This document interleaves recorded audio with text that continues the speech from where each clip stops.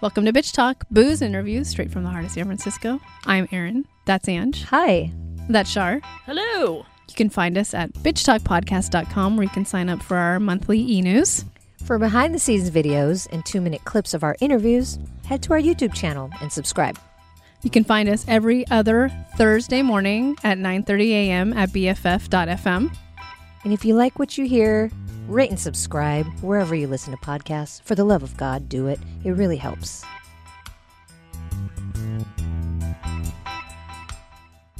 We're taking you back to Sundance with my co-host John Wildman, and we were lucky enough to interview from the film Softie.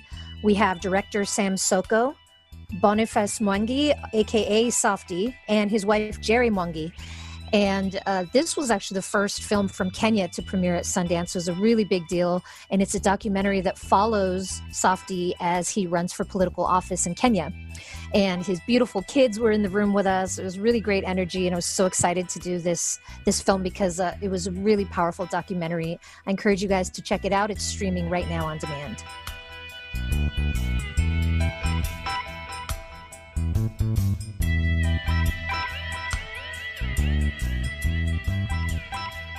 I'm your host, John Wildman. With me is my Bitch Talk teammate, Angela Tabora. And we're going to be talking about the Sundance film Softie. And we have 3 guests with us. And if each one of you could introduce yourselves to our audience. My name is Boniface Mwangi. I'm from Kenya. And I'm Njeri Mwangi. I'm also from Kenya. I'm Sam Soko from Kenya, the director of Softie.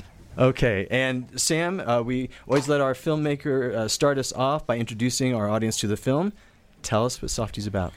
So Softie is about the lives of these incredible human beings that are with me right now, Boniface and Njeri and their family, and the story of Kenya.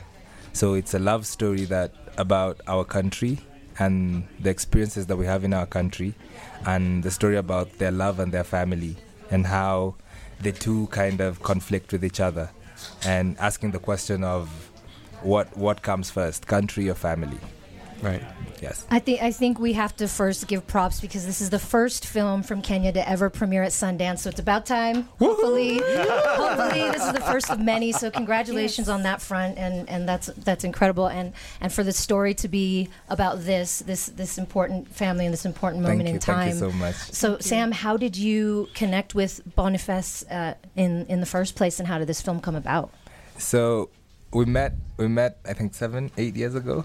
And so we started, me and a couple of friends had started a company, a film company, and we were young, ambitious, trying to look for a space, and we always wanted to tell socially conscious stories. And Boniface had started a hub that cultivates and nurtures activists and creatives, a creative hub of sorts. So when we went there, and I think on the first day, Boniface was like, "Oh, I'm going for a protest. You guys should totally come." And we were welcome. We were like, "What the hell?" I never went because who goes for a protest from someone you've just met? This is Kenya. And Kenya is special in so many ways, and and he really welcomed us, and the thing is, he brought back the footage from the protest, and that's how we started talking and engaging. And we had an idea of doing like a 5-minute activism manual based on his protests, which was super cool because he took live pigs to Parliament to symbolize MP's greed. And if you get to watch the film, you'll totally understand what I'm talking about. Mm-hmm. He looks very calm right now, but he's a calm man. Yeah, no, and that's the thing. Like, you decided to do a documentary on this subject, but you and your crew really have to be prepared for anything. And really, I mean, the bravery that it took just to follow in his footsteps. No, but actually, I have a backstory on that. Yes, the bravery is with him. Every time would get scared and you look at him, you're like, why the hell am I scared? Yeah, he's standing in the front lines. Yeah, exactly. Yeah. And not only him, even her. She's badass in her own right. We're getting to her. Yes, so the bigger picture is not about actually the protest, it's about why we're doing it. We live in a country where you can get shot killed for protesting, where there's no space for expressing yourself, where you can go to jail for just saying or demanding for your basic human rights. So beyond the film, it's a struggle of young people in our country trying to make the country better. We don't want to live and look for visas in the US or go to other countries. We're saying, why don't we stay back home and fight for what you want to see in our country? Absolutely, yeah, and I love how you portray the relationship between the two of you, and how you go back and forth about is it country first or family first? But Boniface says, well, if I'm fighting for my country, doesn't that ultimately mean I'm fighting for my family? So, Njeri, I wanted to speak with you about what were your thoughts when you found out there was going to be a film about your family and you're going to be portrayed in these intimate moments when you're really struggling? Well, that's not how it started. The film was about him. Mm-hmm. And I think for the longest time, he's always been in the front lines, and I was never in the front line. I thought he needs to come home where he's not an activist, where he comes home and just rests and enjoys his family and his children. So I was very deliberate in keeping a very low profile and a normal a life as possible for him. That is not what is on social media. That is not what he has to do in terms of what people call him courageous for. So I found out much later that the story had come around to this side that I had been trying to keep very private and personal. And I remember telling Soko, you can't expose me like this. You cannot expose me like this, because I really want to lay low and keep a very low profile. And he's the public face. And we're a public family in that sense. But half the time people have never known whether he's married, and they get surprised that he is. They're even more surprised that he has not just one child but 3 children. Mm-hmm. And I'm happy with people being surprised. I was happy with people being surprised about that. It was okay. It still is. I think they will never know anymore that he is a family man with 3 children. And that's okay too. There are big issues here that we're talking about. They're big causes. But there's also a relationship. And so as a filmmaker, you're balancing both. Mm-hmm. You're balancing the greater messages, that Boniface wants to put out there and the causes he's fighting for, and you're also creating this portrait, of a family. Mm-hmm. So talk about one of the challenges of that, and also, how you kind of work to interweave everything. I think you kind of realize along the way that honesty plays such a key part in documentary filmmaking, especially with how you're treating the subject that you want to tell a story about and the characters that you're engaging with in telling those stories. With Bonnie and Njeri, even they know they're my friends separately. Bonnie's my friend, and I am honest and true to him, and Njeri's my friend, and I'm honest and true to her. And I respect both of them in their own right, and respect them in terms of where they're coming from.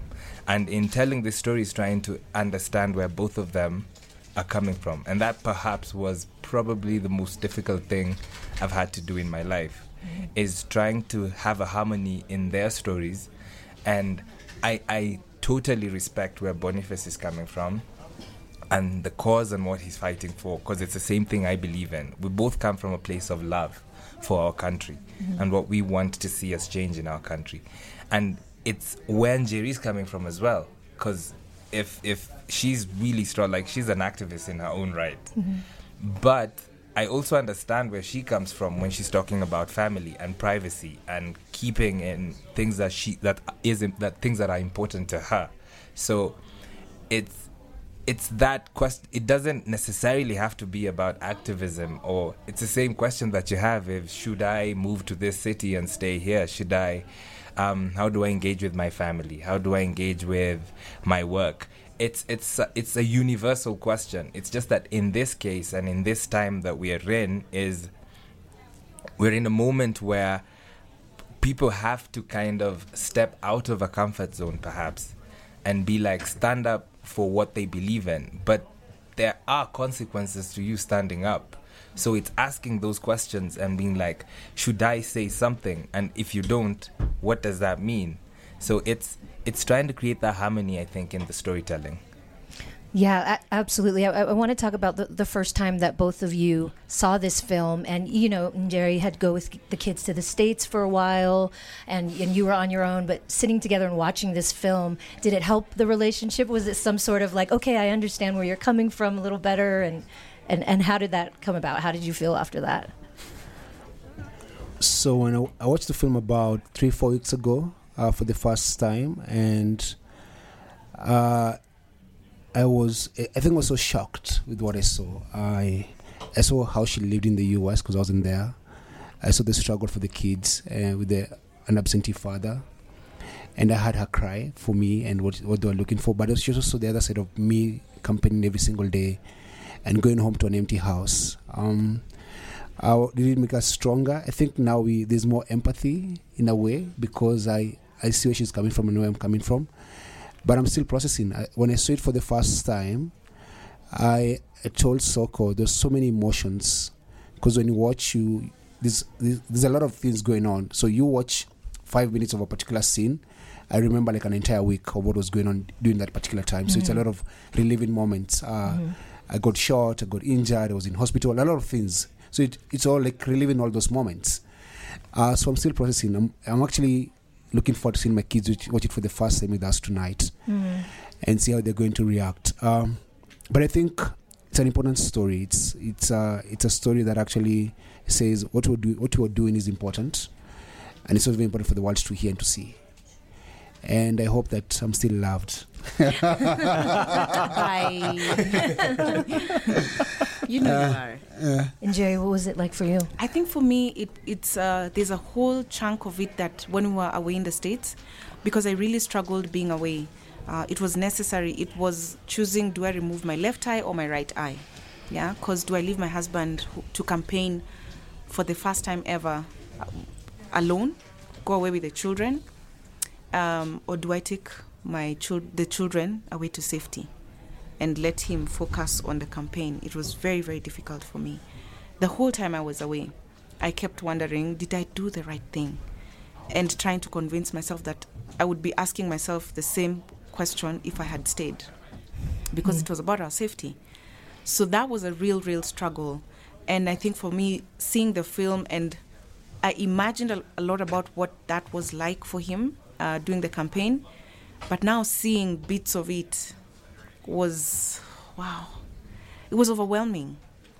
It made me sad, like extremely sad that I wasn't there with him to come home to a nice hot meal, to a nice warm bed. It made me sad that he had to do all that alone. But I told him we won. It was not about the election itself, whether we got the vote. It was about the fact that we stood for something.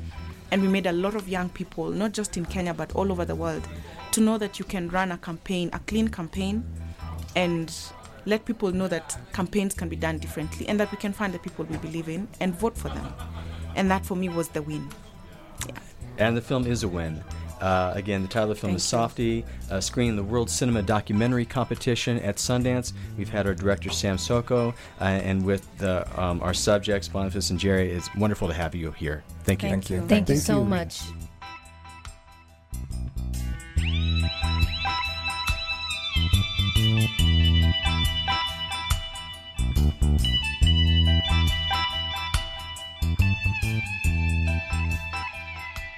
Thanks again to Boniface, Njeri, and Sam for joining us. And don't forget to check out Softie streaming on demand right now.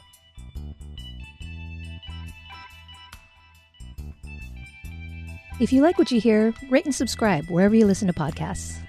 For more information about us, you can head to bitchtalkpodcast.com. This podcast is created, hosted, and executive produced by Aaron Lim. My co-host is Angela Tabora, a.k.a. Captain Party. The show's edited by producer Shar. We're powered by GoTo Productions.